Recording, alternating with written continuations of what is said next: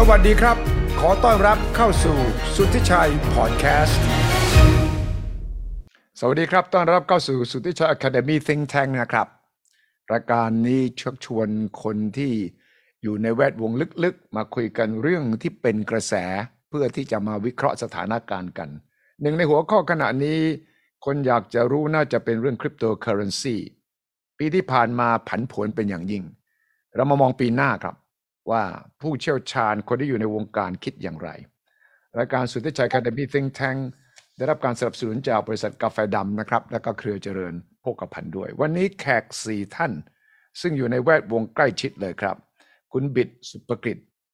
บุญศาสตร์ครับท่านนายกสมาคมสินทรัพย์ดิจิทัลสวัสดีครับคุณบิดครับสวัสดีครับสวัสดีครับครับคุณคิมครับคุณคิมคุณชัชวาลวัฒนโชติครับคิม Property Live ครับสวัสดีครับคุณคิมครับสวัสดีครับคุณอาครับสวัสดีครับอาจารย์ธัญวัฒน์ชัยตระกูลชัยครับผู้เชี่ยวชาญด้านการตลาดครับสวัสดีครับอาจารย์ธัญวัฒน์ครับสวัสดีครับครับแล้วก็ดร.บิ๊กครับดร.ณปภัทรปิยะชัยกุลครับสวัสดีครับดร.บิ๊กครับสวัสดีครับคุณสุทธิชัยสวัสดีครับดร.บิ๊กเจ้าของ The Big Secret นะครับตอนนี้กำลังเป็นรายการไลฟ์ที่คึกคักที่สุดเมื่อคืนนี้ผมเห็นตอนตีหนึ่งผมไม่ได้เห็นเองนะครับผมมาดูตอนเช้าว่าตอนตีหนึ่งนี่ไลฟ์สดๆเลยครับเรื่องของเฟดที่ท่านประธานเฟดเจอโรมพาวเวอร์ออกมาแถลงนี่ดร.บิ๊กตามอย่างใกล้ชิดอย่างละเอียดถี่ถ้วนดังนั้นวันนี้ต้องมาตามเรื่องคริปโตต่อครับผมเริ่มที่ในฐานะเป็นนายกสมาคมสินทรัพย์ดิจิทัลดีไหมครับคุณบิดครับมองได้ครับมองปีหน้าแล้วครับปีนี้เป็นยังไงก่อนคริปโตลองตั้งแต่ต้นปีมาถึงตอนนี้นะครับเดือนจะใกล้ตุลาแล้วล่ะครับเรามองต่อไปปีหน้าคุณบิดมองยังไงในภาพรวมผมมองว่าในปีนี้กับปีหน้าเนี่ยสถานการณ์อาจจะไม่ได้แตกต่างกันมากนะครับผมว่าน่าจะอยู่ในทรงไซด์เวย์ประมาณนี้ครับก็คือใครที่คิดว่าจะพุ่งหรืออะไรผมส่วนตัวผมคิดว่าอาจจะไม่ได้มีปัจจัยอะไรที่จะทำให้มันแบบบูรันแบบรอบที่ผ่านมาเร็วขนาดนั้นผมคิดว่าอาจจะต้องรอปีเลยจากปีหน้าไปอีก1 ปีนะเพราะฉะนั้นในคริปโตวินเตอร์ถ้าเป็นภาษาในคนที่เขาอยู่ในวงการเขาจะเรียกคริปโตวินเตอร์ช่วงฤดูหนาวเนี่ยฮะมันจะเป็นช่วงที่ถ้าเรามองแบบเปรียบเทียบแบบธรรมชาติเนี่ยก็คือมันเหมือนเป็นช่วงที่ธรรมชาติเขาคัดสรรตัวโปรเจกต์นะครับจริงๆแล้วคุณนาอย่าหาผมซาดิสนะแต่ว่าจริงๆช่วงฤดูหนาวเนี่ยเป็นช่วงที่ดีที่สุดที่เราจะได้คัดเลือกตัวโปรเจกต์แล้วเราจะได้เห็นภาพของโปรเจกต์ที่1เขาตั้งใจทำงาน2มันก่อให้เกิดประโยชน์กับคนใช้งานจริงๆนะครับจริงถ้าเราย้อนกลับไปช่วงไซเคิลก่อนหน้านี้ที่เป็นช่วงคริปโตวินเตอร์ไซเคิลก่อนเนี่ยมันไม่ค่อยมีความสัมพันธ์หรือรีเลทกับตัวอินดัสทรีอื่นแต่พอมารอบนี้มันเหมือนมันคอนเน็กหรือมันเชื่อมกันแล้วมันเลยกลายเป็นว่าช่วงที่เป็นคริปโตวินเตอร์แต่ก่อนมันไม่ได้เกี่ยวข้องกับใครตอนนี้มันเหมือนมันไปด้วยกันหมดแล้ว เลยกลายเป็นว่าภาพเนี่ยมันสอดคล้องกันว่าพอมันตลาดมันหดตัวหรือมันชริงเนี่ยจากการที่มันถูกดึงเงินออกหรืออะไรก็แล้วแต่เนี่ยมันทำให้สภาพตลาดมันแทบจะไม่ต่างกันมันโยงกันหมดเลยนะมันมาโยงกันกับเรื่องดอกเบี้ยนะโยงกันกับเรื่องเงินเฟ้อนะใช่ครับกับอัตราแลกเปลี่ยนด้วยเพราะอะไรมันเป็นเรื่องของมูดมากกว่ามั้งเพราะโดยปัจจัยแล้วมันไม่ได้เชื่อมกันโดยตรงนี่เพราะเราก็มองว่าคริปโตมันก็decentralize ออกมาแล้วมันก็ไม่ได้เกี่ยวกับระบบดั้งเดิมแล้วนี่ใช่ไหมครับคือผมต้องแยกเรื่องอะครับคุณอาคืออย่างเงี้ยโดยพื้นฐานของซิสเต็มอะมันแยกกันแต่ราคามันคอนเน็กกันคือก่อนหน้านี้คนที่อยู่ในตลาดเนี่ยมันไม่ใช่คนที่เป็นฝั่ง traditional แต่มันเหมือนคนที่อยู่ฝั่ง traditional กับสถาบันเนี่ยเข้ามาวิธีคิดในการแอคชั่นมันเป็นรูปแบบที่มันเคยอยู่ในตลาดแบบเดิมอ่ะมันเลยกลายเป็นว่าผลของมันเลยรีเฟล็กสะท้อนหรือรีแอคกับเหตุการณ์ในรูปแบบเดิมซึ่งก่อนหน้านี้มันไม่เคยเป็นแบบนี้แต่ถ้าใครสังเกตที่ผ่านมาเนี่ยกลายเป็นว่า narrative ที่เขาบอกว่ามันจะมาเป็น hedge inflation หรืออะไรเนี่ยมันกลายเป็นว่าโดนเหตุการณ์แบบนี้ทำให้ narrative นั้นเนี่ยใช้ไม่ได้อีกแล้ว นะครับวิธีการคิดแบบtraditional เนี่ยมันกลืนเข้ามาในนี้แล้วแต่โดยความเป็นเทคโนโลยีแล้วก็ความเป็นตัวตนของมันเนี่ยผมก็ต้องบอกว่ามันยังคงอยู่เพียงแต่รูปแบบของราคาเนี่ยมันสะท้อนมุมมองและวิธีคิดของคนที่เข้ามาเนี่ยเปลี่ยนไปจากเดิมฮะครับคิมมองตรงกันไหมว่าปีหน้าก็คงจะไม่ถึงกับโอ้ยคือฮาลุกขึ้นมาฟิตจัดสำหรับ currency โอเคครับเดี๋ยวขอเกริ่นอดีตนิดหนึ่งนะครับที่ผ่านมาเนี่ยคริปโตที่บูรันรอบนี้เนี่ยมีหลายปัจจัยมากเลยนะครับอย่างเช่นเรื่องของตัว halving ของตัว Bitcoin เนาะที่ Bitcoin เนี่ยลดการออกใหม่ของตัวเหรียญออกมาทุกๆ4 ปีนะครับก็เป็นที่ฮือฮากันนะครับอีกอันนึงเนี่ยคือเรื่องของพวกโปรเจกต์ DeFi นะครับหรือว่า NFT แล้วก็พวก Metaverse นะครับผมคิดว่าbuzzword ที่เราได้ยินในช่วงปีที่ผ่านมาเนี่ย2 ปีที่ผ่านมาเนี่ยค่อนข้างเยอะมากเลยแล้วเป็นโปรเจกต์ใหม่ๆที่เกิดขึ้นภายข้างบนของ Ethereum นะครับแล้วเนี่ยอันนี้ก็จะผลักดันตลาดผลักดันเรื่องของแบรนด์ให้เข้ามาหรือลงทุนสถาบันเข้ามาค่อนข้างเยอะนะครับถ้าเราจะดูต่อไปว่าแล้วอนาคตเนี่ยจะมีบัสเวิร์ดอะไรตัวใหม่หลายคนก็เริ่มเก่งว่าเฮ้ยตัวใหม่จะคืออะไรนะอย่างเงี้ยครับอาจจะเป็นอีกเว็บหนึ่งที่จะมาผลักดันตลาดรอบต่อไปก็ได้อะไรประมาณนี้ครับส่วนตัวผมมองว่าอันหนึ่งที่คนจับตามองก็คือเรื่องของ Ethereum ที่เป็นตัว The Merge นะครับซึ่งล่าสุดเนี่ยก็ทำการอัปเกรดเรียบร้อยแล้วแต่ก็ราคาร่วงยับเลยนะครับหลายคนก็บอกโอ้ความหวังหายไปแล้วนะฮะเพราะไม่รู้จะเอาไฮไม่รู้จะเอาอะไรที่มันจะแบบมีความหวังที่ขึ้นมาแล้วนะครับแต่ก็ต้องอย่าลืมว่าตอนนี้หลายๆโปรเจกต์เนี่ยที่เป็นเบอร์2เบอร์3หรือเบอร์5เบอร์6เนี่ยก็เริ่มมีทิศทางของตัวเองเช่นเดียวกันอย่างล่าสุดทาง Solana เนี่ยนะครับก็จะเริ่มผลักดันไปทางของโมบายมากขึ้นนะฮะแล้วเกิดการ adoption ที่ค่อนข้างที่ซับซ้อนนะครับเป็นเหมือน wallet เป็นเหมือนสิ่งที่ไม่เกิดขึ้นในโปรเจกต์ก่อนหน้านี้เลยนะครับเหมือนกับ Ethereum นะครับที่ทำอะไรบางอย่างที่ไม่เคยเกิดขึ้นใน Bitcoin นะฮะมันก็เหมือนกับครั้งนี้อาจจะเป็นโซน่าอาจจะทำอะไรบางอย่างที่ไม่เหมือนใน Ethereum หรือในรูปพี่ๆคนก่อนหรือเปล่าและอาจจะผลักดันให้เกิดนวัตกรรมใหม่ๆหรือ product ใหม่ๆเกิดขึ้นในอนาคตอันใกล้นี้แต่อันนี้ก็ยังถือว่าลูกผีลูกคนนะครับยังไม่รู้ว่าจะกลับมาได้หรือเปล่าท่ามกลางความกดดันเรื่องของแมคโครขนาดนี้ครับใช่เลยครับแล้วธนวัฒน์คุณธนวัฒน์หลักคิดว่ายังไงว่าในแง่มองจากการตลาดจากคนที่อาจจะคนนอกไหมหรือว่าเป็นคนนอกนะไม่ได้นายกนี่เป็นคนในนะคุณคิมนี่ก็จะเป็นคนในนะคุณธัญวัฒน์นี่ถือว่าเป็นคนนอกตามมาตรา 272 นะครับผมสามารถจะคือพอคือตอนนี้เศรษฐกิจโลกมันจะไม่เหมือนกับคือมีไอ้โทมัสฟิตแมนเนี่ยเคยพูดได้ว่าเมื่อประมาณเขียนหนังสือชื่อ Lexus and Olive Tree นะเล่มแรกเรื่อง globalization ของเขาบอกว่าthe world is 10 years นะฮะแล้วตอนนี้ the world แค่อายุแค่30 กว่าปีเองก็คือเขานับโลกยุคใหม่เนี่ยตั้งแต่1989คือกำแพงเบอร์ลินล่มสลายครับแต่ตอนนี้เราก็จะเห็นว่าเฮ้ยเนี่ยการปูตินพูดเมื่อวานหรือการที่สีจิ้นผิงไปจับมือกับปูตินอะไรพวกนี้นะมันจะทำให้เห็นว่าโลกเนี่ยมันจะไม่เสถียรแล้วปีเตอร์ไซอะไรไม่รู้จำไปนะเขาเขียนหนังสือเล่มหนึ่งชื่อ The End of the World is just the beginning คือจากนี้ไปเศรษฐกิจโลกมันจะไม่เป็น globalization ไป outsource เงินจะถูกอะไรทำนองเนี้ยมันพิสูจน์จากนี้ไปคือเงินเฟ้อเนี่ยคือคิดดูสิขนาดอเมริกาขึ้น 2.50 ดอกเบี้ยแล้วนี่เงินเฟ้อลงไปแค่ 8.1 ขึ้นอีกนี่กว่าจะลงไป 2.5 เผื่อขึ้น 6% น่ะเพราะฉะนั้นเนี่ยไอ้ของที่มันเป็นมายามันจะ sustainable ลำบากแต่มันก็ยังมีอยู่บล็อกเชนมีอะไรพวกนี้มันยังมีอยู่ผมมองคล้ายๆกับว่าตอนนี้ตัวคริปโตเนี่ยนะมันเหมือนกับปี 2000 น่ะหรือปี 1999 ที่ .com แตกแต่ก่อนนั้นก็คือทุกคนใครมาทำ .com นี่โอ้โหแบบเงินก็หาได้แล้วทุกคนประสบความสำเร็จหมดเลยเหมือนกันเลยคริปโตเรามีสมเด็จเหรียญสมเด็จอะไรด้วยซ้ำไปเมื่อประมาณปีที่แล้วใครขอให้มีเหรียญเขียนไว้เปเปอร์ซึ่งไม่มีใครดูคือคิดดูสิเอาเหรียญในไทยนะเมื่อเดือนพฤศจิกายนธันวาคมเดือนหนึ่งขึ้น 1,000% มากกว่า Forex 3D อันนี้ถูกกฎหมายด้วยทีนี้ผมคิดว่าตอนนี้มันคล้ายกับปี99 2000นะอย่างที่ท่านนายกบอกเคลียร์ของปลอมออกไปของจริงก็สะบักสะบอมนะคือตอนนั้นของจริงที่เหลือจาก .com เนี่ยก็มีYahoo มี Amazon ซึ่งนั้นขาดทุนบานเลยหรือว่าจะเป็น PayPal และจากนี้พอช่วงเวลามันมาจริงๆอันนี้จะ exhibit คือคริปโตมันเป็นมายา US ดอลลาร์ ตอนนี้เป็นของจริง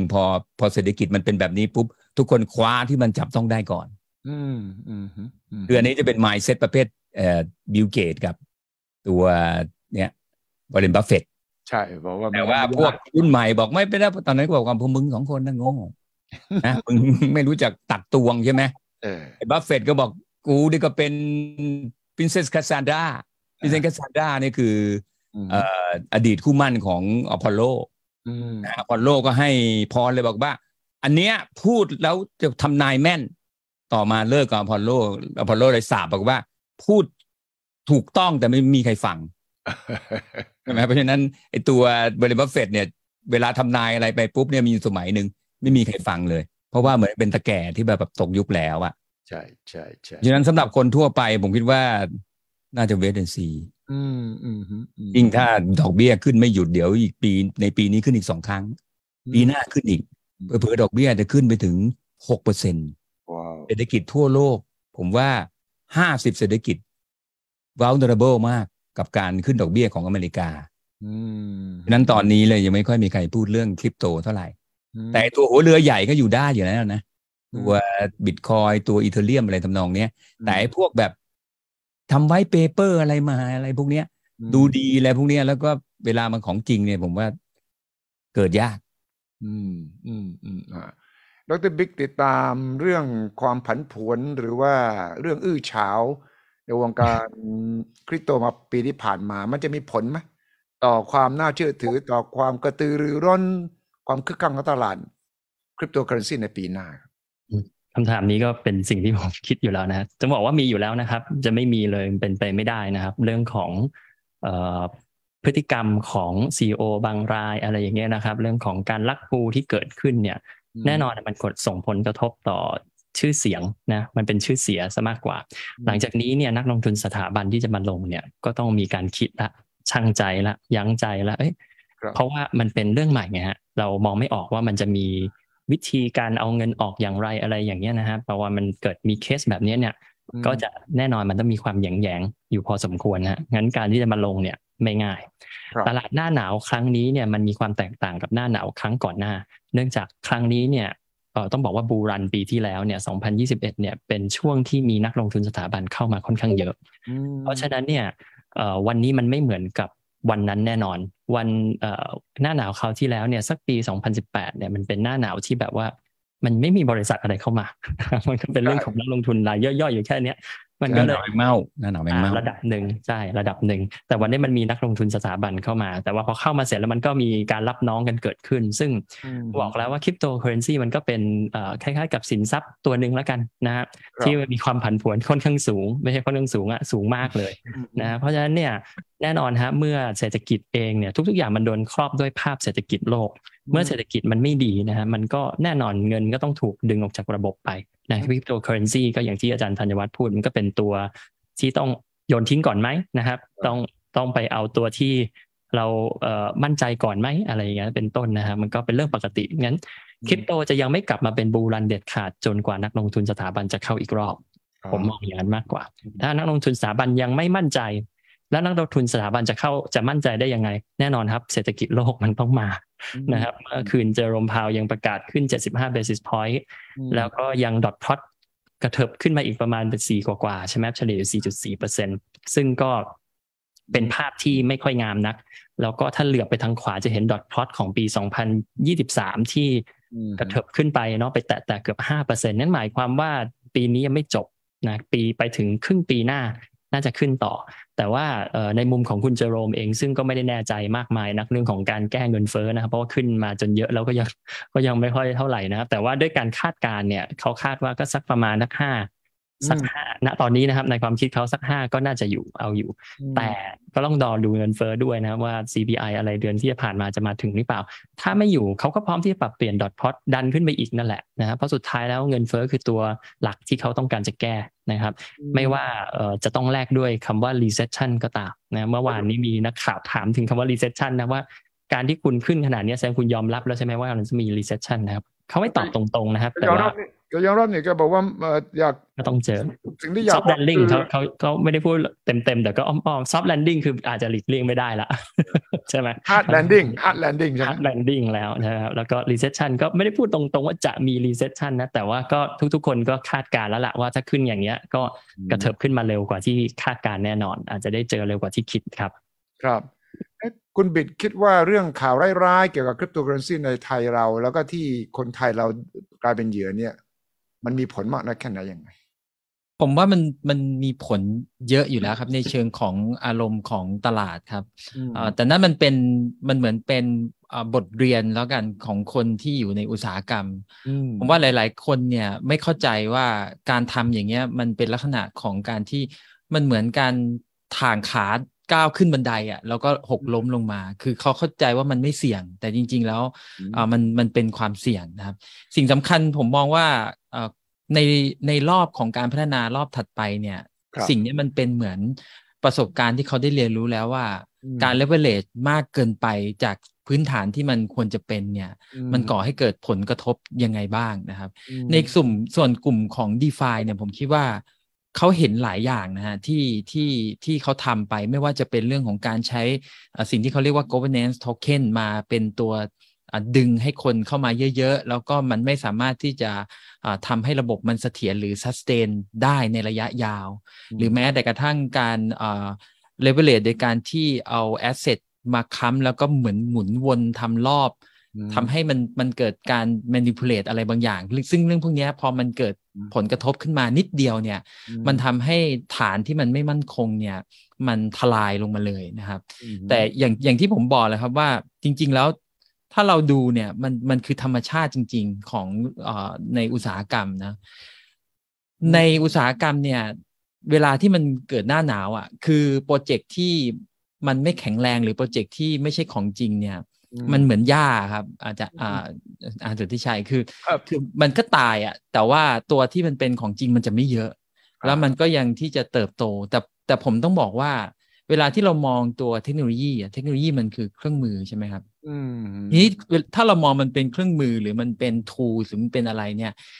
เราจะมองแยกราคากับเครื่องมือเนี่ยออกจากกันเราจะเห็นว่าคนที่เขาพัฒนาจริงๆเนี่ยเขาจะ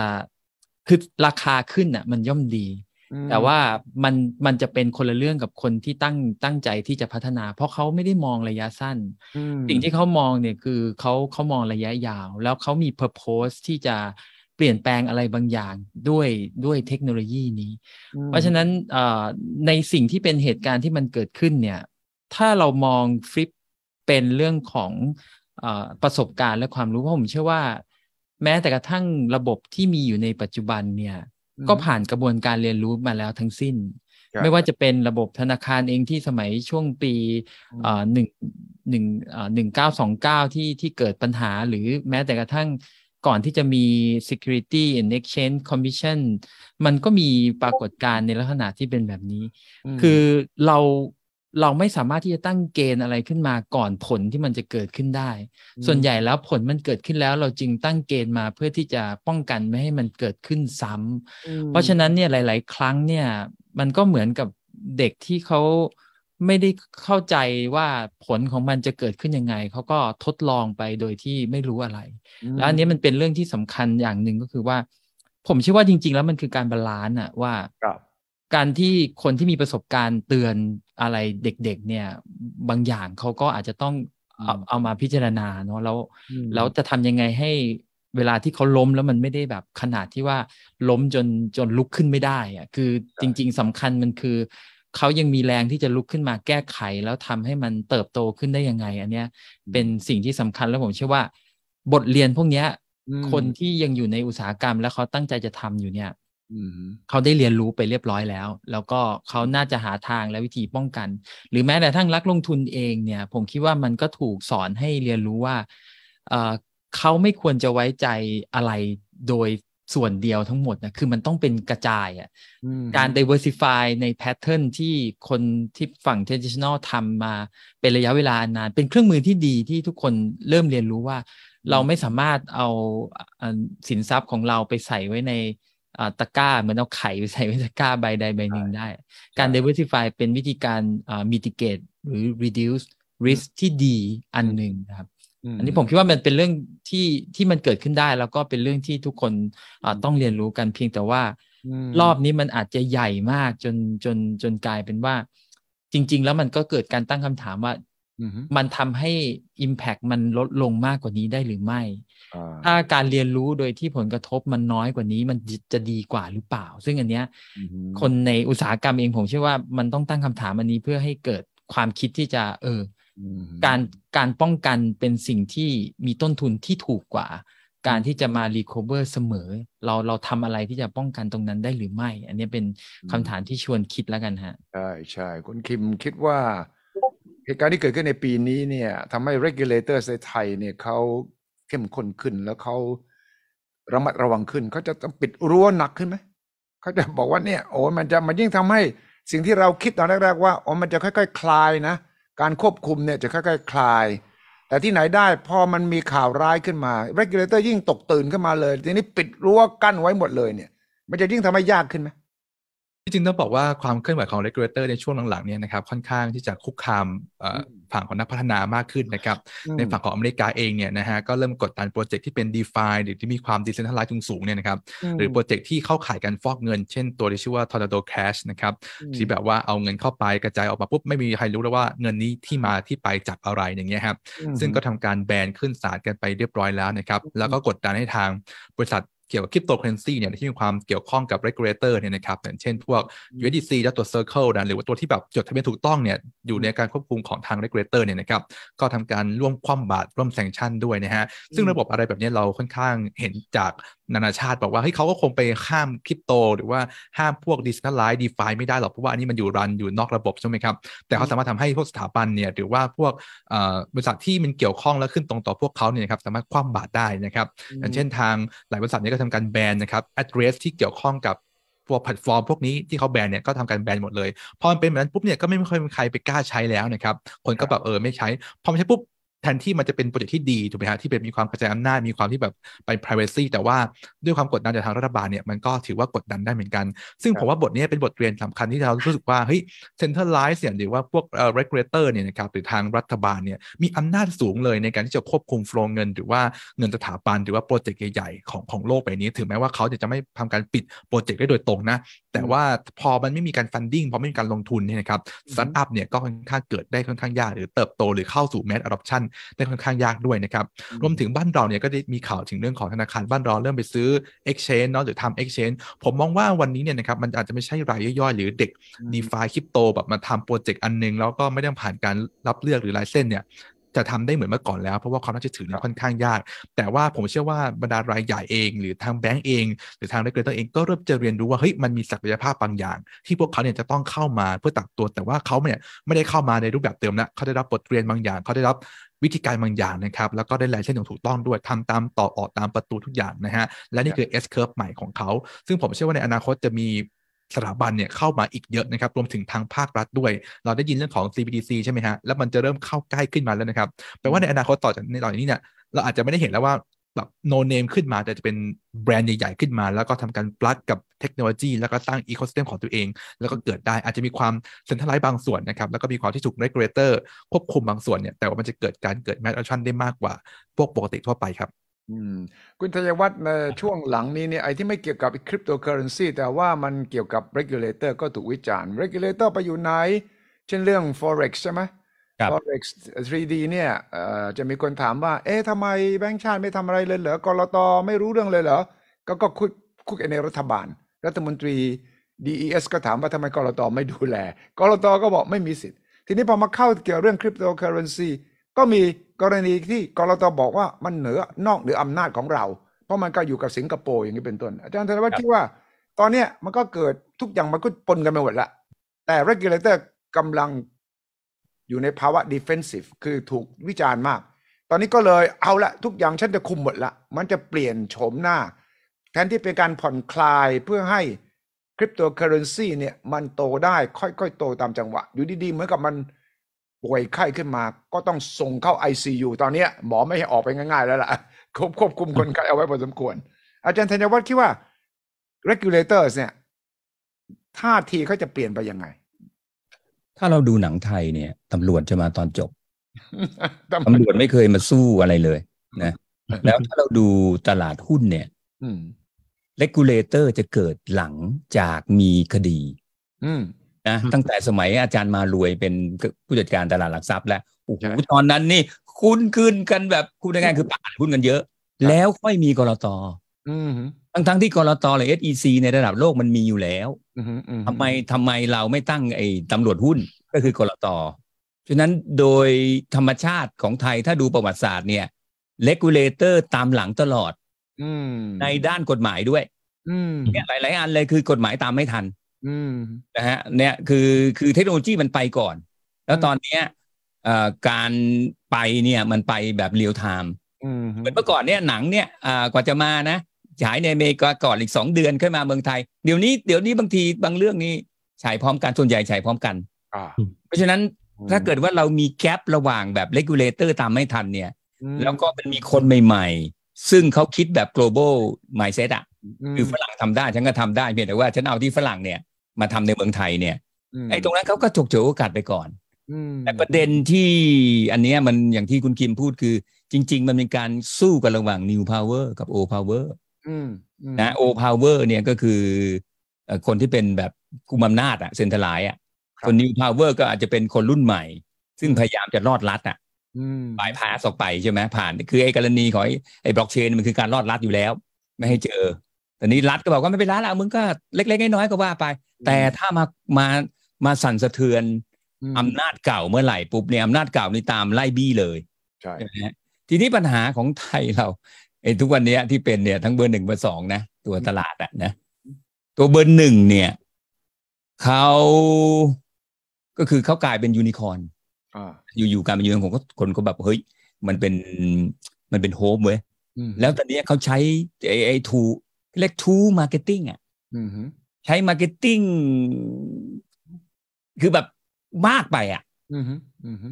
แล้วก็เนื่องจากว่าไอ้ผลตอบที่ช่วงนั้นที่โตอยู่ขาขึ้นทั้งโลกเลยเนี่ยแล้วก็ใช้มาร์เก็ตติ้งมากปุ๊บเนี่ยมันทำให้คนที่ไม่คือคนไม่มีความรู้อะเข้ามาพอเข้ามาปุ๊บเนี่ยพอเห็นปุ๊บเนี่ยอาจจะเป็นลูกชวนแล้วก็เอาเงินเก็บพ่อแม่มานี่นะมาลงแม่เดี๋ยวแบ่งกันเอาเหมือนเราเป็นโบรกเกอร์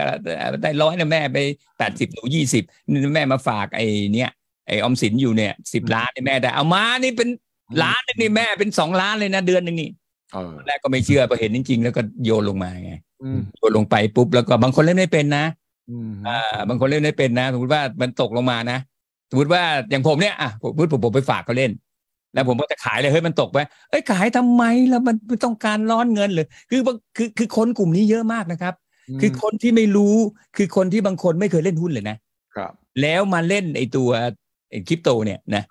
แล้วก็ไม่ได้สนใจไว้ไปปุ้งไม่รู้ด้วยไว้เปเปอร์คืออะไรรู้ว่ามันขึ้น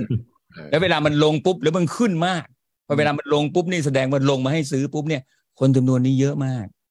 ยังจำได้เมื่อเป็น20 กว่าปีที่แล้วอ่ะที่มีลุงคนหนึ่งที่ถูกธนาคารให้ไปซื้อกองทุนน่ะแล้วกองทุนมันเจ๊งแล้วเขาก็ไปแก้พระหรือไปประท้วงอะไรที่หน้า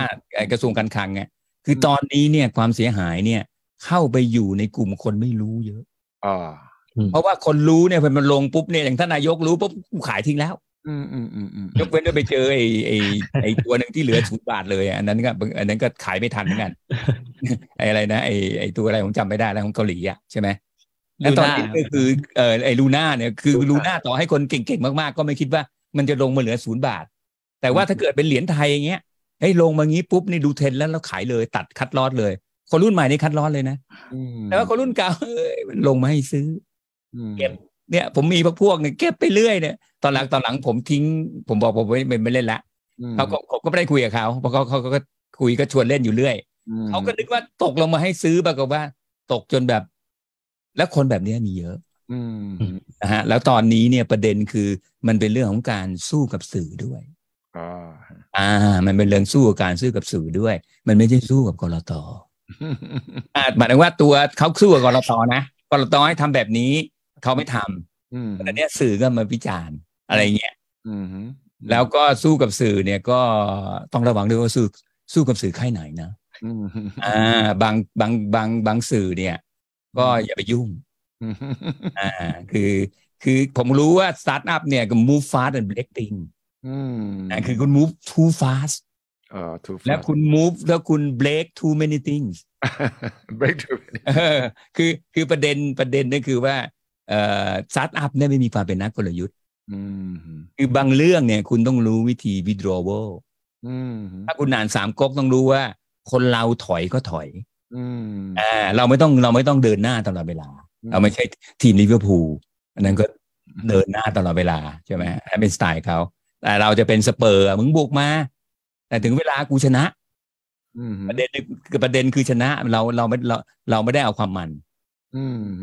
ส่วนเลกูเลเตอร์ก็เนี่ยแหละฮะก็ตามเป็นฝ่ายตามแต่เลกูเลเตอร์ไม่ใช่เฉพาะเรื่องนี้นะเลกูเลเตอร์ทางด้านกฎหมายเกือบทั้งหมดเนี่ยก็จะถูกวิพากษ์วิจารณ์เรื่องพวกนี้เพราะโลกมันเปลี่ยนไปไวมากแล้วก็คนที่เป็นเลกูเลเตอร์เนี่ยเป็นอีกเจนหนึ่งคือเขาเรียกว่า do the right thing for too long คือทำในสิ่งที่ถูกต้องมาเนี่ยนานเลยพอเจอสิ่งใหม่ปรับไม่ทันใช่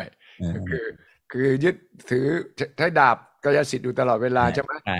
ดีๆไอ้ของใบมานี่มันไม่เชื่อดาบทำไม่ทันก็จะฟันก็ฟันไม่ลงแล้วฟันก็ฟันผิดฟันพลาดด้วยมันหลบรถน้ำมันเนี่ยมีเครื่องก็เป็นเครื่องไม่มีเลยเป็นแบตเตอรี่ตามไม่ทันแล้วกูทำไงดีเครื่องไม่มีแล้วเนี่ยมันจะเป็นแบบนี้เลยพอตามรถ EV ทันตายแล้วรถไม่มีคนขับพอตามรถไม่มีคนขับทันตายรถบินได้เงี้ยคือเทคโนโลยีมันไปก่อนที่จะคิดซึ่ง regulator ต้อง think proactive คือคิดไปข้างหน้าเลยไม่ใช่ reactive ทุกวันนี้คือ reactive คือมีอะไรมาเขา react ครับดร.บิ๊กใน exchange เกี่ยวกับ cryptocurrency ตัวเลขเนี่ยของคนที่เล่นเนี่ยลดหวบภาพเลยนะตั้งแต่เกิดเรื่องที่เป็นข่าวทางลบเนี่ยมันจะกลับมาไหมก็หลายคนชอบเปรียบเทียบเป็นเมาก็เมาก็เป็นสิ่งมีชีวิตที่เป็นแบบนี้อยู่แล้วนะครับแล้วก็เมาเนี่ยมีคุณสมบัติพิเศษอย่างหนึ่งคือเมาเนี่ยไม่มีวันตายนะครับกี่ยุคกี่สมัยเดี๋ยวมันก็กลับมาใหม่ฮะเพราะฉะนั้นถ้าคำถามว่าเดี๋ยวจะคนละฝูงใช่ไหมเมากันละฝูงนะไม่ใช่เมาฝูงเดิมนะครับมันมีทุกยุคทุกสมัยครับเพราะฉะนั้นเนี่ยมันมาได้อยู่แล้วครับเมื่อตลาดมันบูรันกลับมาถ้ามันขึ้นสูงนะครับความโลภเรามันก็มีนะฮะก็เข้ามาแน่นอนไม่ใช่เรื่องปกติครับตอนนี้ถ้ามองว่าคนกลัวแมงเม่าหนีไปแล้วความมั่นใจจะฟื้นกลับมามันก็อยู่ที่ราคาอีกใช่ไหมอย่างอื่นเนี่ยว่าอย่างที่คุณบิดบอกเนี่ยก็วินเทอร์มันดีอย่างมันกวาดล้างไงเหลือแต่ของมีคุณภาพ flight to quality ใช่ไหมมันจะเกิดอย่างนั้นไหมแล้วก็ quality เนี่ยมันช่วยดึงให้คนกลับมาไหมไม่แน่นะเพราะว่า quality มันจะยากขึ้นไงคนต้องมีความรู้มากขึ้นอย่างที่อาจารย์ธัญวัฒน์บอกต้องอ่านไวท์เปเปอร์มากขึ้นเนี่ยมันจะ stabilize ตัวมันเองไหมก็ผมเห็นด้วยกับอาจารย์ธัญวัฒน์นะว่ามันเปรียบเทียบกับยุคไอตัว .com อ่ะช่วงนั้น .com มันเกลือมากแล้วก็โอ้โหมันทำเงินกันง่ายมากแต่สุดท้ายมันจะมีตัวที่เข้าวินไม่กี่ตัวนะครับสุดท้ายผมก็เชื่อว่ามันก็จะมีตัวที่ดีๆแหละที่ตั้งใจทำดีนะครับแล้วอย่างเมื่อกี้ที่พี่บิดบอกนะเกี่ยวกับเรื่องของราคาแล้วก็ตัว progress ตัวอะไรเนี่ยตัวพัฒนาการของมันต้องแยกแยะออกจากกันถ้าตัดราคาออกไปเนี่ยก็ต้องตอบว่าปีที่ผ่านมาถึงปีนี้เนี่ยก็มีพัฒนาการที่ไปได้ค่อนข้างสวยนะครับหลายๆตัวเนี่ยก็มีโมเมนตัมที่ดีมี progress ที่แบบว่าไปเรื่อยๆแต่แน่นอนมันอยู่ในช่วงตอนยุคแรกๆอยู่มันยังไม่ได้มีแอปพลิเคชันอะไรที่มันเข้ามาในชีวิตประจำวันจนคนทั่วไปเนี่ยรับรู้ได้นะครับแต่ว่าถ้าคนที่ศึกษาก็จะพอเข้าใจอยู่ว่า fundamental อะไรต่างๆเนี่ย infrastructure มันเริ่มดีขึ้นแล้วมันก็เริ่มเห็นผลบางอย่างไม่งั้นนักลงทุนสถาบันต้องบอกนะว่ามันมี2ภาพหนึ่งเนี่ยก็นักลงทุนสถาบันยังไม่ได้เอาเงินมาลงแต่ก็แอบซุ่มทำกันอยู่หลายรายนะครับ JP Morgan ก็ทำโน่นนี่ทำคือแต่ละคนก็แอบทำกันงั้นถ้าเกิดsmart money เหล่านี้เนี่ยเขาไม่เห็นอะไรเขาคงไม่มาลงหรอกนะครับแต่ว่าก็ไม่ได้ว่าเอาเงินมาลงเป็นถุงเป็นถังเพื่อให้มันไฮขึ้นไปเพราะเขารู้จังหวะดีว่าตอนนี้จังหวะโลกก็ไม่ได้จังหวะที่ควรจะต้องไปอะไรมากมายกับเรื่องนี้นะฮะแต่ว่าเพื่ออนาคตถ้าเรื่องบล็อกเชนมันจะมาเทคโนโลยีมันไม่ได้ผิดอะไรนี่มันก็อาจจะต้องทำไว้ก่อน นะครับแต่แน่นอนล่ะช่วงแรกๆมันมีความผิดพลาดนะแล้วก็ใครไปเหยียบกับระเบิดอะไรเนี่ยเราก็จดปุ่มประวัติไว้ว่าเฮ้ยเดินไปตรงนั้นแล้วเหยียบกับระเบิดนะอย่าเดิน แล้วก็ต้องเปลี่ยนทางเอาเราก็จะเริ่มรู้เส้นทางที่จะหลบหนีขึ้นนะครับแต่ว่าเมื่อมันมีอย่างเทอร่าลูน่าเนี่ยล่มสลายมันก็เป็นจังหวะเลยอย่างสภาคองเกรสก็เริ่มออกกฎแล้วนะครับล่าสุดนี้ก็จะให้หน้าที่กับเฟดนะครับในการ approve ตัว stable coin นะ stable coin ที่มีการเพกด้วยดอลลาร์จริงเท่านั้นนะครับแต่ตัวอย่างลูน่าที่เขาเรียก algorithmic stable coin เนี่ยก็จะไม่อยู่ในข่ายนะครับก็มันจะมีการตีกันอยู่เรื่อง regulator เองก็เช่นเดียวกันไม่ใช่ประเทศไทยประเทศเดียวที่มีปัญหาตอนนี้ล่าสุดอเมริกาก็ตีกันอยู่ระหว่าง2ค่ายนะครับ CFTC กับ SEC ก็ยังไม่รู้ว่ามันจะเป็น security มันเป็นหุ้นหรือมันเป็น commodities หรือ สินค้าโภคภัณฑ์นะครับบางทีเราก็แปลกๆสมมติเราพูดถึงอีเธอเรียมเนี่ยเราก็บอกว่าอีเธอเรียมเป็นสินค้าโภคภัณฑ์เราก็นั่งคิดอันนี้ยังไม่ได้พูดถึงเรื่องกฎหมายนะครับในตัวกฎหมายเขาใช้ Harvey's law ในการ judge ว่าตกลงมันเป็นอะไรนะซึ่งก็ยังถกเถียงกันอยู่แล้วแต่ใครตีความกฎหมายยังฟ้องร้องกันอยู่แต่ว่าถ้าเราลองมองคิดดูเนี่ยอีเธอเรียมเนี่ยจะมีสภาพเหมือนกับเกลือไหมเหมือนแป้งสาลีไหมเหมือนน้ำตาลอะไรอย่างเป็น commodities ไหมมันก็ดูจะไม่ค่อยจะใช่เท่าไหร่นะฮะในมุมถ้าเกิดใช้ความรู้สึกส่วนตัววัดนะหรือมันเป็นหุ้นดีมันก็ไม่เชิงเพราะมันก็ไม่ได้ไปจดทะเบียนอยู่ในสหรัฐอเมริกาอะไรอย่างเงี้ยแล้วมันก็อยู่กันทั่วโลกกระจายไปหมดผมก็เลยแบบเรากำลังคิดว่าเรากำลังใช้กฎหมายที่มองโลกในยุคเก่าแบบเก่าเนาะสมัยก่อนเราไม่มีสินทรัพย์อะไรแบบนี้เลยแต่เรากำลังจะผลักมันเข้าไปอยู่ในสักอันหนึ่ง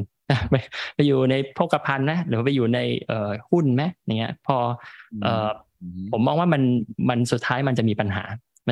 แล้วสุดท้ายมันจะนำพาไปสู่อาจจะต้องมีองค์กรใหม่ไหมมันก็อย่างที่อาจารย์ธัญวัฒน์บอกมันจะต้องมีจุดหนึ่งที่มันมีความเสียหายแล้วตำรวจมันจะมาตอนจบนะสุดท้ายมันจะมีตำรวจคนใหม่ไหมที่มันจะต้องมาจัดการเรื่องพวกนี้นะเพราะมันอาจจะไม่ใช่ทั้ง CFTC ทั้ง SEC ด้วยอะไรอย่างเงี้ยนะครับฉะนั้นคุณบิดมองตรงกันไหมว่า regulators ก็งงคนที่เล่นก็แบงค์เมาก็ถอยออกไปแต่ว่าถ้ามันมีการจัดระบบระเบียบใหม่ความมั่นใจจะกลับฟื้นขึ้นมาได้อย่างไรมันฝ่ายไหนต้องทำงานกับฝ่ายไหนเพื่อให้มันเกิดความมั่นใจผมว่าจริงๆแล้วเนี่ยก่อนที่เราจะทำหรือแอคชั่นอะไรเราต้องเข้าใจธรรมชาติของมันก่อนเวลาที่เรายังไม่เข้าใจธรรมชาติของมันเนี่ยการรีแอคไปบางทีบางครั้งอาจจะไม่ได้เป็นผลดีทีนี้เนี่ยเท่าที่ผมฟังแกรี่เจนสเลอร์นะครับที่เป็นประธาน SEC เนี่ยผมคิดว่าคนนี้เขาค่อนข้างที่จะเข้าใจตัวบริบทของมันดีระดับที่คือจริงๆผมไปเรียนกับแกแหละเพราะว่าแกสอนที่ MIT คือไม่ได้เรียนแบบไปเรียนที่โน่นนะคือนั่งเรียน Open Courseware คือเขาเปิดให้เรียนฟรีอยู่แล้วใครสนใจก็ไปเรียนได้คือเขาเป็นคนหนึ่งที่เข้าใจตัวเทคโนโลยีค่อนข้างดีแล้วเขาเป็นคนหนึ่งที่บอกว่าจริงๆแล้วโดยฟอร์มของตัวคริปโตเคอเรนซีหรือดิจิตอลแอสเซททั้งหลายแหล่เนี่ยมันมีฟอร์มของความเป็น security อยู่ซึ่งโดยส่วนตัวผมเองผมก็ไม่ได้คิดต่างจากเขานะเพียงแต่ว่าอย่างที่เรารู้กันแหละว่าถ้าพูดกันตรงๆเนี่ยถ้าเกิดว่าในแง่ของการทำโปรเจกต์แล้วมันออกมาเป็น security เนี่ยมันจะโดนกำกับดูแลโดน regulator เยอะการที่มันแบบชิปฟอร์มของตัวเองไปนิดหน่อยแล้วทำให้มันไม่จำเป็นจะต้องไปทำตามกฎหรือตามระเบียบเนี่ย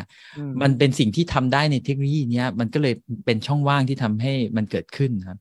แต่โดยหลักเนี่ยถ้าเรามองเห็นภาพเนี่ยอย่างเจนสเลอร์เนี่ยบอกว่า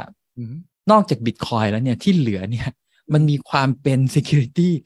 สูงมากเพราะนั้นเนี่ยถ้าเราเข้าใจธรรมชาติอย่างที่เจนสเลอร์พูดเนี่ยแปลว่าจริงๆแล้วโดย definition เนี่ยตามหลักการเนี่ยมันเหมือนจะมีแค่ Bitcoin ที่รอด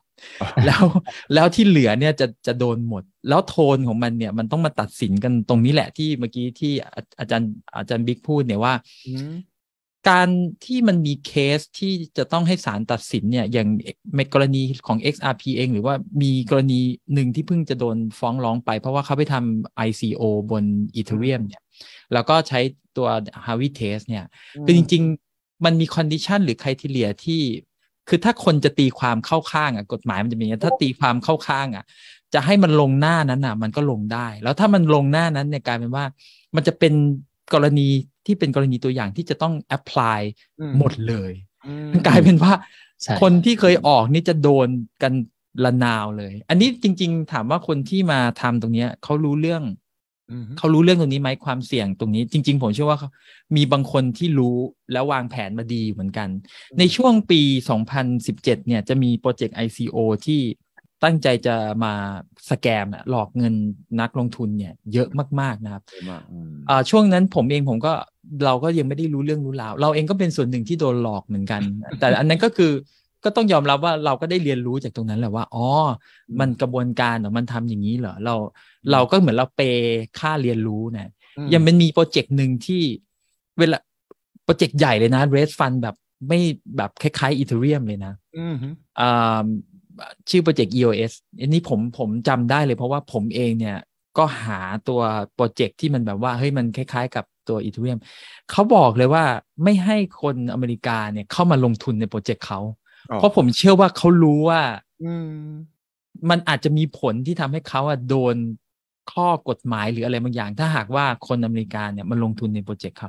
ซึ่งอันนี้มันเป็นอันนึงว่าลึกๆจริงๆเนี่ยในแง่ของคนที่ทำโปรเจกต์พวกนี้เขาก็รู้อยู่แล้วว่าฟอร์มของมันมันก็คือ security รูปแบบหนึ่งแต่ว่าใส่มันลงไปในลักษณะที่เป็น utility token จริงๆแล้วผมยังมองอยู่ด้วยซ้ำว่าจริงๆถ้าคุณทำแบบตรงไปตรงมาเลยให้มันเป็น security ไปเลยและไอตัวที่มา drive ในตัวระบบของคุณน่ะมันเป็นอีก token เหมือนทำเป็น duo token น่ะมันอาจจะชัดเจนแล้วมันทำให้การเติบโตของระบบมันไปในทิศทางที่มันเป็นแบบ traditional wayคือมันอาจจะโตเป็นอีกแบบหนึ่งไม่มาหลบซ่อนๆแบบนี้มันอาจจะเป็นอย่างนั้นก็ได้ทำให้คนเนี่ยที่คุ้นเคยกับการลงทุนแบบเดิมเนี่ยเขาเข้าใจว่ารูปแบบมันเป็นยังไงแต่อีกกรณีแบบนี้เราที่ผมบอกว่าต้องเข้าใจธรรมชาติของมันคือ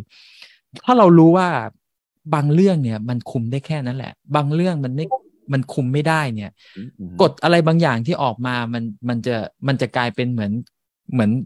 สั่งอะไรก็สั่งไม่ได้เหมือนสั่งขี้มูกคืออย่าไปทำอย่างนั้นเพราะว่ามันจะทำให้ตัวคนออกกฎเองเนี่ยดูไม่ดีอย่างเช่นการมาคุมตัว Bitcoin เนี่ยผมบอกเลยว่า Bitcoin มันเป็นตัวที่มันdecentralizedที่มันคุมได้ยากจริงๆสิ่งที่สำคัญมันคือที่ผมมองเนี่ยมันคือเราควรจะต้องเรียนรู้ว่าเราเนี่ยจะอยู่ร่วมกับมันยังไงโดยที่เราจะหาประโยชน์จากมันได้ยังไงมากกว่าความเสี่ยงมีอยู่แล้วเราจะมีมิติเกตความเสี่ยงอันนั้นยังไงที่จะทำให้ในอนาคตเนี่ยเราจะได้ประโยชน์จากมันเพราะว่าณปัจจุบันต้องยอมรับว่าเด็กรุ่นใหม่เนี่ยเขาเข้ามาเขามาศึกษาเขารู้เรื่องพวกนี้อยู่แล้วแล้วเด็กรุ่นนี้แหละพอโตขึ้นเนี่ยวิถีชีวิตของเขามันย่อมที่จะเปลี่ยนไปอยู่แล้วเขาจะเริ่มรู้จักการใช้โปรโตคอลมากขึ้น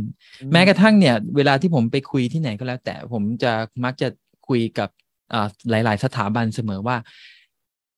คนรุ่นใหม่เนี่ยเขาจะ trust ในโปรโตคอลมากกว่าเพราะว่าโปรโตคอลเนี่ยมันเป็นกฎที่มันถูกบัญญัติลงไปในโค้ดคุณจะแก้คุณจะอะไรเขาจะตรวจสอบได้เขาจะเห็นมันอาจจะต้องเริ่มศึกษาแล้วว่าแม้ในกลุ่มงานที่เป็นทำในลักษณะแบบ trust เนี่ยเราจะ transform ตัวเองเป็นยังไงเป็นโปรโตคอลมากกว่านี่ผมมองไม่ใช่เรื่องของราคาเลยนะแต่เป็นเรื่องของการที่เราจะอัปเกรด infrastructure บางอย่างในประเทศเองหรือในโลกเองเนี่ยมันอาจจะต้องคิดในลักษณะแบบนี้ว่าเราจะ transform ตัวเองยังไงให้เป็นโปรโตคอลเพราะไม่งั้นเนี่ย public โปรโตคอลที่เป็นลักษณะของบล็อกเชนที่เป็น public blockchain เนี่ยมันจะดึงคนส่วนใหญ่ไปแล้วกลายเป็นว่าสิ่งที่มันจะกำกับดูแลหรือจะควบคุมเนี่ยมันคือการที่เราผลักให้เขาไปเข้าพวกนั้นแทนที่จะทำให้โปรโตคอลเนี่ยเป็นมิตรแล้วดึงเขาเข้ามาใช้ในโปรโตคอลเหล่านี้ครับคุณคิมฤดูหนาวคริปโตเคอเรนซีคราวนี้จะยาวนานแค่ไหนโอ้โหก็ต้องดูว่ามีทริกเกอร์สำคัญอะไรที่ฤดูใบไม้ผลิจะวินเทอร์ต้องเป็นข้ามมาก็ต้องเป็นซัมเมอร์แล้วก็ออทัมใช่ไหมคราวนี้วินเทอร์นี้มันไม่มาตามฤดูกาลมันจะยาวนานแค่ไหน ส่วนตัวผมคิดว่าสิ่งที่ทำให้เกิดบูรันรอบใหม่นะครับก็มี2อย่างหนึ่งคือสถาบันทางการเงินเนาะสถาบันเข้ามาลงทุนนะครับอย่างที่พี่ปิ๊กบอกนะครับ2คือการเกิด mass adoption นะครับการเกิด mass adoption เนี่ยสำคัญมากๆเลยเพราะว่าในช่วงปี2016ก็ตามเนี่ยครับที่ Bitcoin เริ่มมีตัว Lightning Network เนี่ยนะแต่ตัวนั้นเนี่ยตัว Lightning เนี่ยก็ยังไม่ได้บูมมากหรือว่าคนที่จะแบบมาใช้กันอย่างแพร่หลายนะครับแต่สิ่งที่ในปีนั้นมันเกิดขึ้นมันเกิดตัว Ethereum ด้วยมีการเกิด ICO มีการเกิดพวกไอเดียของเว็บ3นะครับทำให้มันเกิดความบูมขึ้นมาในตลาดอีกรอบหนึ่งดังนั้นเนี่ยส่วนตัวผมมองว่าในอุตสาหกรรมคริปโตเคอเรนซีหรืออุตสาหกรรมบล็อกเชนเนี่ยนะครับมันจะมีนวัตกรรมใหม่ๆที่มา on top เป็นแอปพลิเคชัน on top อยู่แล้วนะฮะอย่างเช่นปีที่ผ่านมาอย่างที่บอกเป็น DeFi มี NFT ซึ่ง NFT เนี่ยค่อนข้างไฮมากๆนะครับไม่ได้แบรนด์ดังระดับโลกเนี่ยรวมถึง Starbucks ด้วยนะส่วน Starbucks ก็จะมาร่วมหนึ่งกับทาง Polygon นะครับอีกโปรเจกต์หนึ่งในการทำพวกสแตมป์ของสะสมอะไรอย่างเงี้ยเกี่ยวกับ Starbucks นะครับดังนั้นเนี่ยมันมีแรงจูงใจที่แบรนด์ใหญ่ๆที่เขาแบบได้เห็นภาพแต่เขาอาจจะไม่ทันในเว็บนั้นแต่กำลังจับตาเฝ้าดูอยู่เนี่ยน่าจะเริ่มเข้ามาในตรงนี้แล้วเขาจะเลือกแพลตฟอร์มหรือเลือกบล็อกเชนที่เขารู้สึกว่าเฮ้ยมันแมทช์กับ business model ของพวกเขานะครับอาจจะเป็น Ethereum ก็ได้อาจจะเป็นตัว Solana ก็ได้อย่างเช่น Solana ที่ผมบอกว่ามันผลักดันเข้าสู่ตัวโมบายมือถือแล้วเนี่ยนะครับซึ่ง Solana เนี่ยหลายคนก็จะบอกว่าเฮ้ยมันมีความ centralize สูงนะหรือแบบอาจจะไม่ได้เข้าแก๊ปไอเดียลหรือแบบผลแบบอุดมคติในบล็อกเชนยุคก่อนๆเลยนะครับแต่ตัวโซลาร่าเขาก็มีแผนในการที่จะเกิด mass adoption นะครับและถ้าวันนี้เนี่ยค่าแก๊สที่ค่อนข้างถูกแล้วก็เกิดขึ้นในมือถือได้นะครับตั้งตัวเป็นเหมือนพวก App Store แบบเหมือน Apple Store เลยเป็นเหมือนแบบแอปของตัวเองครับเพราะบล็อกเชนของโซลาร่าเนี่ยตอนนี้มีความน่าสนใจตรงที่ว่า developer เนี่ยนะครับก็สูงไประดับ2รองจาก Ethereum แล้วนะครับแต่เรื่องของ transaction เรื่องของ user เนี่ยมันแซงไปแล้วครับคือมันเติบโตได้ค่อนข้างรวดเร็วมากๆแล้วดังนั้นเนี่ยคนก็เลยเก่งๆว่าโซน่านะอาจจะไม่ได้โดดเด่นเรื่องของdecentralize มากมายแต่ว่าการเกิด adoption เนี่ยเริ่มที่จะมาอันนี้คือก็เก่งๆนะครับอาจจะเกิดแอปต่างๆนาที่คนจะทำใน Ethereum แหละหรือคนอาจจะทำใน Bitcoin แหละแต่มันไม่เกิดขึ้นเพราะว่าเนื่องด้วยเน็ตเวิร์กของมันอาจจะไม่เอื้ออะไรเงี้ยอาจจะมาเกิดในนี้ก่อนนะครับซึ่งก็เป็นยุคสมัยก็คือเกิดในเชนอื่นก่อนเสมอเพราะว่าเชนอื่นทั้งเก่าทำไม่ได้แล้วตรงนี้เนี่ยอยากจะบอกว่ามันไม่ใช่เป็นเรื่องของแค่การเงินไม่ใช่แค่เรื่องของ currency แต่ว่าบล็อกเชนเนี่ยมันใช้ในหลายอุตสาหกรรมมากๆอย่างเช่นที่บอกครับของสะสมอย่าง NFT หรือไม่เป็นเรื่องของ Data ก็ได้นะครับหรืออะไรก็ได้แต่เรื่องของพื้นที่เรื่องของข้อมูลคือมันใช้เทคโนโลยีนี้ได้หมดเลยนะครับแล้วผมบอกว่าถ้าวันหนึ่งเนี่ยทางผู้ประกอบการได้รู้ว่ามาทำอะไรได้บ้างครับผมเชื่อว่าเขาจะเข้ามาใช้อย่างแน่นอนนะครับเพียงแต่วันนี้เนี่ยด้วย know how knowledge ของมันยังค่อนข้างวงแคบอยู่แล้วคนที่เข้าถึงยังถือว่าน้อยอยู่นะครับแต่วันหนึ่งครับผมเชื่อว่าบล็อกเชนจะเป็นสิ่งที่อยู่เบื้องหลังของธุรกิจหลายธุรกิจโดยที่คนใช้ไม่รู้ด้วยซ้ำว่าเขาใช้บล็อกเชนอยู่ครับใช่อาจารย์ธัญวัฒน์คิดว่าฤดูหนาวคริปโตเคอเรนซีในไทยเนี่ยมันจะผ่านพ้นไปเมื่อไหร่หรือว่านี่มันคือโลกร้อนละฟ้าฝนมันไม่ถูกต้องตามฤดูกาลแล้วตอนนี้เราต้องถามว่าตอนนี้เป็นคริปโตเสรีหรือคริปโตเพื่อการลงทุนใช่ไหมถ้าเป็นคริปโตเสรีก็ยังไม่มีกฎหมายมาคุมไงทุกคนก็เริงล่าอะไรมึงจะขึ้นวันหนึ่ง100% 200%ขึ้นโดยไม่มีเหตุผลอะไรทำนองเนี้ยคำถามก็คืออ้าวแล้วตอนนั้นเนี่ยแสดงว่าที่ผ่านมาเนี่ยพฤศจิกาธันวามกรากุมภาเนี่ยคริปโตเสรีใช่ไหมคือคุณจะขึ้น100-200%อะไรเงี้ยซื้อแบบเดือนละ 1,000% อย่างเงี้ยก็มันไม่มีregulator ไม่เหมือนตลาดหุ้นบอกว่าไม่มีใครมาดูfloor ceiling มีนี่แต่ว่าสำหรับคริปโตไม่มี floor ceiling 4 ชั่วโมงมีคนบอกว่าเป็นบอนนะเป็นบอนเสรีนะแล้วก็ไม่ใช่เพื่อการลงทุนแล้วว่าบางไอ้พวกไอ้หุ้นเนี่ยมันยังมีสถานที่ตั้งมีตัวสินคือคริปโตเนี่ยเป็น intangible แต่ถ้าเป็น security มันยังมี tangible แต่จริงๆแล้วในตลาดหลักทรัพย์เนี่ยมันมีหุ้นหลายตัวที่ขึ้นลงแบบคริปโตด้วยนะใช่ซึ่งตอนนี้คุณก็ไปหาดูได้ก็คือคริปโตเนี่ยคนไม่เอาแล้วงั้นกูมาอยู่ตรงกลางดีกว่าเอาหุ้นดีขึ้นแบบคริปโตดีกว่านั่นก็คือตอนนี้ผมคิดว่าคนที่ไม่รู้ว่าเข็ดจะยาวหรือคือที่มันโตมากๆเนี่ยเพราะมีคนที่ไม่ควรจะลงทุนเนี่ยแห่เข้ามาลงทุนเหมือนภาพยนตร์น่ะภาพยนตร์ใดก็ตามแต่ที่รายได้เป็นหลายร้อยล้านหนังไทยนะต้องมีคนที่ไม่ได้เป็นคนดูภาพยนตร์หลักๆเนี่ยมาดูนะก็คือไม่ใช่18-25มาดูบางทีพวก40-50-60อะไรเงี้ยมาดูไอ้คริปโตของเราที่โตในช่วงปลายปีที่แล้วเนี่ยมีคนที่ไม่ควรมันเล่นเข้ามาเล่นเป็นจำนวนมากเข้าใจว่าประมาณเท่าไหร่ครับประมาณ 50,000 ใช่ไหมประมาณ 50,000 ล้านมั้งไอ้เงินหมุนเวียนเนี่ย ไอ้เงินที่ติดอยู่เปล่าก็ไม่รู้นะแต่ว่ามันมีแบบคือการหมุนของเงินในตลาดของไทยเนี่ยแบบเยอะมากเลยฮะครับนั้นเนี่ยไอ้วินเทอร์นี้เนี่ยต้องดูว่าคนมันติดเยอะเปล่าคนที่ซื้อตอนสูงแล้วก็ไม่ได้ตัดสินใจเด็ดขาดเป็นคนรุ่นใหม่เปล่าคนรุ่นใหม่บางทีตกวันเดียวกูทิ้งเลยนะไอ้นั่นก็บอกให้ตกมาแล้วซื้อพวกไปตกเราซื้อตอนนี้ติดอยู่จำนวนมากเนี่ยแล้วผมว่าตอนนี้คนคิดว่าคนเข็ดเยอะคนเข็ดเยอะแล้วคนที่เล่นเป็นเนี่ยเขาไม่ต้องเล่นตลาดไทยเขาไม่ต้องเล่นไอ้เหรียญไทยเขาไประดับโลกเลยเพราะว่าไอ้คริปโตเนี่ยมันเป็น global level แล้วก็อย่างมากแต่กลต.จะมาคุมอันนี้ส่งอันนี้มาซี่ห้ามคนนี้นั่งอะไรเงี้ยมันเป็นวิธีคิดแบบหุ้นในฐานะที่นักลงทุนที่อัดวานเนี่ยเขาก็ดูเรียกว่า second blow out ball คือมันตกมาถึงจุดแล้วคือกลุ่มนี้จะหาแบบตัวที่เบาแล้วจะขึ้นน่ะแล้วพวกนี้จะไม่ใช่นักลงทุนที่ตกเป็นติดอยู่ผมคิดว่าคนที่ไม่รู้เนี่ยก็จะเริ่มคิดมากว่าคือคนที่ไม่รู้ตอนนั้นคิดว่ามันไม่มีทางลงครับแม้กระทั่งไอ้ตัวไอ้เนี้ยไอ้บิตคอยบางคนจะบอกว่าเมื่อไหร่มันจะถึง100,000 เหรียญวะมันต้อง20,000 30,000 40,000ถึง100,000 เหรียญในปีนี้แน่นอนเลยก่อนที่มันจะถล่มใช่ไหมเหมือนไอ้เหรียญบางตัวเฮ้ยมันกี่ร้อยเมื่อไหร่มันจะถึง1,000วะกูคิดว่ามันถึง1,000แน่นอนเลยอะไรทำนองเนี้ยไอ้อย่างเงี้ยมันทำให้วินเทอร์เนี่ยมันยาวดร.บิ๊กมองว่าครับหลายเคสที่ดร.บิ๊กติดตามที่มีเหยื่อเยอะเนี่ยครับมันมีความชัดเจนแล้วอย่างว่าบางอันเกิดขึ้นเพราะอุบัติเหตุบางอันเกิดขึ้นเพราะความจงใจ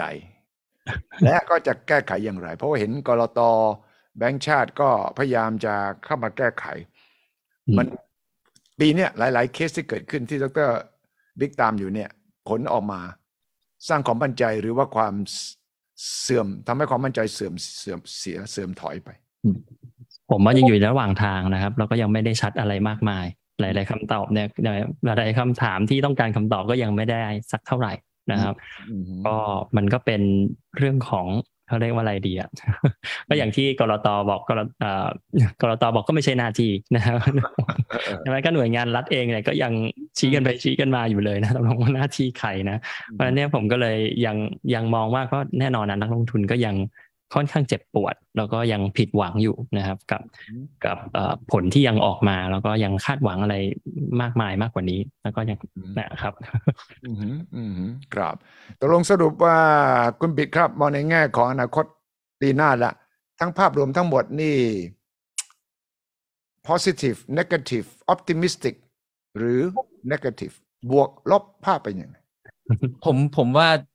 ยังไม่มีเหตุหรือปัจจัยอะไรที่จะเป็นบวกได้เลยนะครับถ้าดูเลยเหรอปีหน้าปีหน้าคือไม่กล้าพูด pessimistic นะ ผมยังไม่เห็นปัจจัยอะไรที่จะบวกนะก็คือจริงๆโดยวิวัฒนาการของมันผมเห็นการเดินทางของมันก็ยังทีมพัฒนาก็ยังทำของเขาไปอยู่แล้วอันนั้นเป็นเรื่องที่เราติดตามอยู่แล้วแต่ว่าส่วนใหญ่ที่เวลาคนอยากฟังจากผมเนี่ยก็คือราคามันจะไปขนาดไหนซึ่งส่วนตัวผมคิดว่าราคามันไม่ได้ไปไหนมันก็คงไซด์เวย์อยู่อย่างเงี้ยครับแล้วก็ผมคิดว่าหลักใหญ่ใจความเนี่ยมันคือเรื่องของตัวยังไงตัว halving เนี่ยก็จะเป็นผลเป็นอันนึงเป็นเหตุอันนึงแล้วกันนะครับซึ่งมันจะไม่ใช่เร็วๆนี้นะครับตัว halving ของตัวBitcoin มันเป็นปัจจัยที่มีผลในเชิงจิตวิทยาอยู่แล้วในแง่ของการลด supply ลงครึ่งหนึ่งในการผลิตนะครับในขณะที่ demand มันยังต้องการใกล้ๆเดิมเนี่ยคือณตอนนี้เนี่ยเวลาที่มันมีคริปโตวินเทอร์เนี่ยเราก็สังเกตเห็นแล้วว่าตัวการใช้งานของคนหรือว่าการใช้งานในเชิงที่เขาเข้าใจในประโยชน์ของมันจริงๆเนี่ยมันจะมีอยู่ไหมซึ่งอันนั้นมันก็จะเป็นตัวที่พิสูจน์ของตัวเน็ตเวิร์กหรือเชนของแต่ละเชนอยู่แล้วแหละว่าในช่วงเนี้ยถ้าโปรเจกต์คุณ มี value จริงๆหรือมีคุณประโยชน์จริงๆมันจะต้องมีการใช้งานส่วนในเรื่องของประโยชน์นั้นมันซาวหรือมัน make sense หรือว่ามันไปตอบโจทย์ทางธุรกิจหรือเปล่าอันนั้นผมว่ามันจะเป็นอีกปัจจัยหนึ่งซึ่งอันนั้นต้องรอว่าในแง่ของการที่มันจะไปเหมือน complement หรือไปช่วยระบบเศรษฐกิจเนี่ยมันจะไปในแง่มุมไหนบ้างแต่ผมดูแล้วณตอนนี้ก็ไม่อยากจะแบบผมอาจจะมองผิดนะฮะแล้วก็อาจจะมองแง่ลบเกินไปแต่ผมดูแล้วปีหน้าเนี่ยถ้ามันยังไม่ได้มีสตอรี่ส่วนใหญ่คนเนี่ยจะเข้ามาเพราะสตอรี่เพราะว่าเรื่องของบัสเวิร์ดอะไรพวกนั้นซึ่งจริงๆแล้วถ้าเรามองพื้นฐานเนี่ยโดยสตอรี่มันแค่เป็นเหมือนการจุดไฟล่อเมาเท่านั้นเองสุดท้ายแล้วมันก็ไม่ได้มีสาระสำคัญอะไรแต่ผมยังมองอย่างนี้ว่าไอ้เรื่องพวกนั้นเนี่ยในมุมกลับกันเนี่ยมันทำให้คนเนี่ยได้เรียนรู้แหละเพียงแต่ว่าเราทำได้มากสุดก็คือให้ความรู้กับคนที่เข้ามาในตลาดเนี้ยว่าคุณเข้ามาเนี่ยคุณต้องรู้ตัวนะว่าคุณเข้ามาด้วยเหตุอะไรถ้าคุณจะมาหวังรวยด้วยระยะเวลาข้ามคืนเนี่ยทุกคนหวังเหมือนกันเนี่ยแล้วมันจะมาจากไหนถ้ามันไม่ได้มาจากประโยชน์จากของตัวไอ้ซิสเต็มหรือระบบที่มันให้ประโยชน์กับคุณจริงๆเนี่ยผมว่าอันนั้นจะยากเพราะนั้นสิ่งที่อยากจะเตือนก็คือเราอาจจะต้องมองในลองเทอมว่าในโปรเจกต์ที่มันจะเติบโตได้เนี่ยมันต้องเป็นโปรเจกต์ที่มันมีประโยชน์จริงๆแล้วมันส่งให้คนได้ใช้ประโยชน์ในระยะยาวได้อันนั้นน่าจะเป็นคีย์ฮะครับคุณคิมล่ะคุณคิม optimistic หรือ pessimistic โอเคคือผมมองว่ายังไงบล็อกเชนในคริปโตเนี่ยยังไปต่ออยู่แล้วนะครับเพียงแต่ว่าถ้าเราพูดถึงราคาเนี่ยขึ้นลงมันก็อยู่ที่โมเมนตัมอยู่ที่แบบว่าดีมานด์ของตลาดในช่วงนั้นๆด้วยนะครับส่วนตัวผมมองว่าสุดท้ายแล้วครับอย่างที่บอกครับสถาบันจะเริ่มเข้ามานะครับแล้วก็คนที่เกิดฟองสบู่แตกในช่วงนี้หรือว่าคนที่แบบล้มเหลวในช่วงที่แบบเวฟที่ผ่านมาเนี่ยส่วนตัวผมคิดว่ามันเป็นเรื่องปกติของวงการเงินนะครับอย่างเช่นโลกที่เราเห็นในปัจจุบันนี้เนี่ยเราผิดพลาดมาเยอะแยะมากมายทุกวิกฤตนะครับมีข้อผิดพลาดทั้งนั้นปี2008ก็ตามหรือปีก่อนๆก็ตามนะครับคริปโตมันเพิ่งเกิดมาไม่กี่ปีเองเพิ่งจะรันระบบของมันเนี่ยไม่กี่ปีเองนะครับดังนั้นเนี่ยเรียนบทเรียนที่มันได้เรียนรู้เนี่ยผมว่ามันเร็วมากแล้วก็เจ็บจริงมากๆแล้วก็คนก็เจ็บปวดนะครับแต่อีกในหนึ่งคือมันจะรู้ว่าใครเป็นคนที่เจ๋งใครมีคนที่ดีแล้วก็จะเริ่มที่รับเรียนรู้ไปซึ่งกันและกันแล้วผมเชื่อว่าในอนาคตวันนี้เนี่ยครับคริปโตเองเนี่ยหรือว่าบล็อกเชนเองเนี่ยยังตามหลัง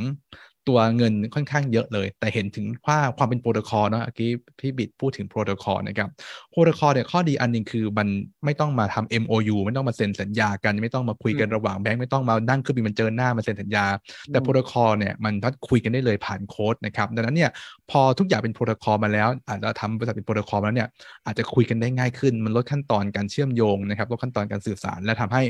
ความ solid ของพันธสัญญาเนี่ยมันเหนียวแน่นขึ้นด้วยนะครับแล้วผมว่าโลกเราเนี่ย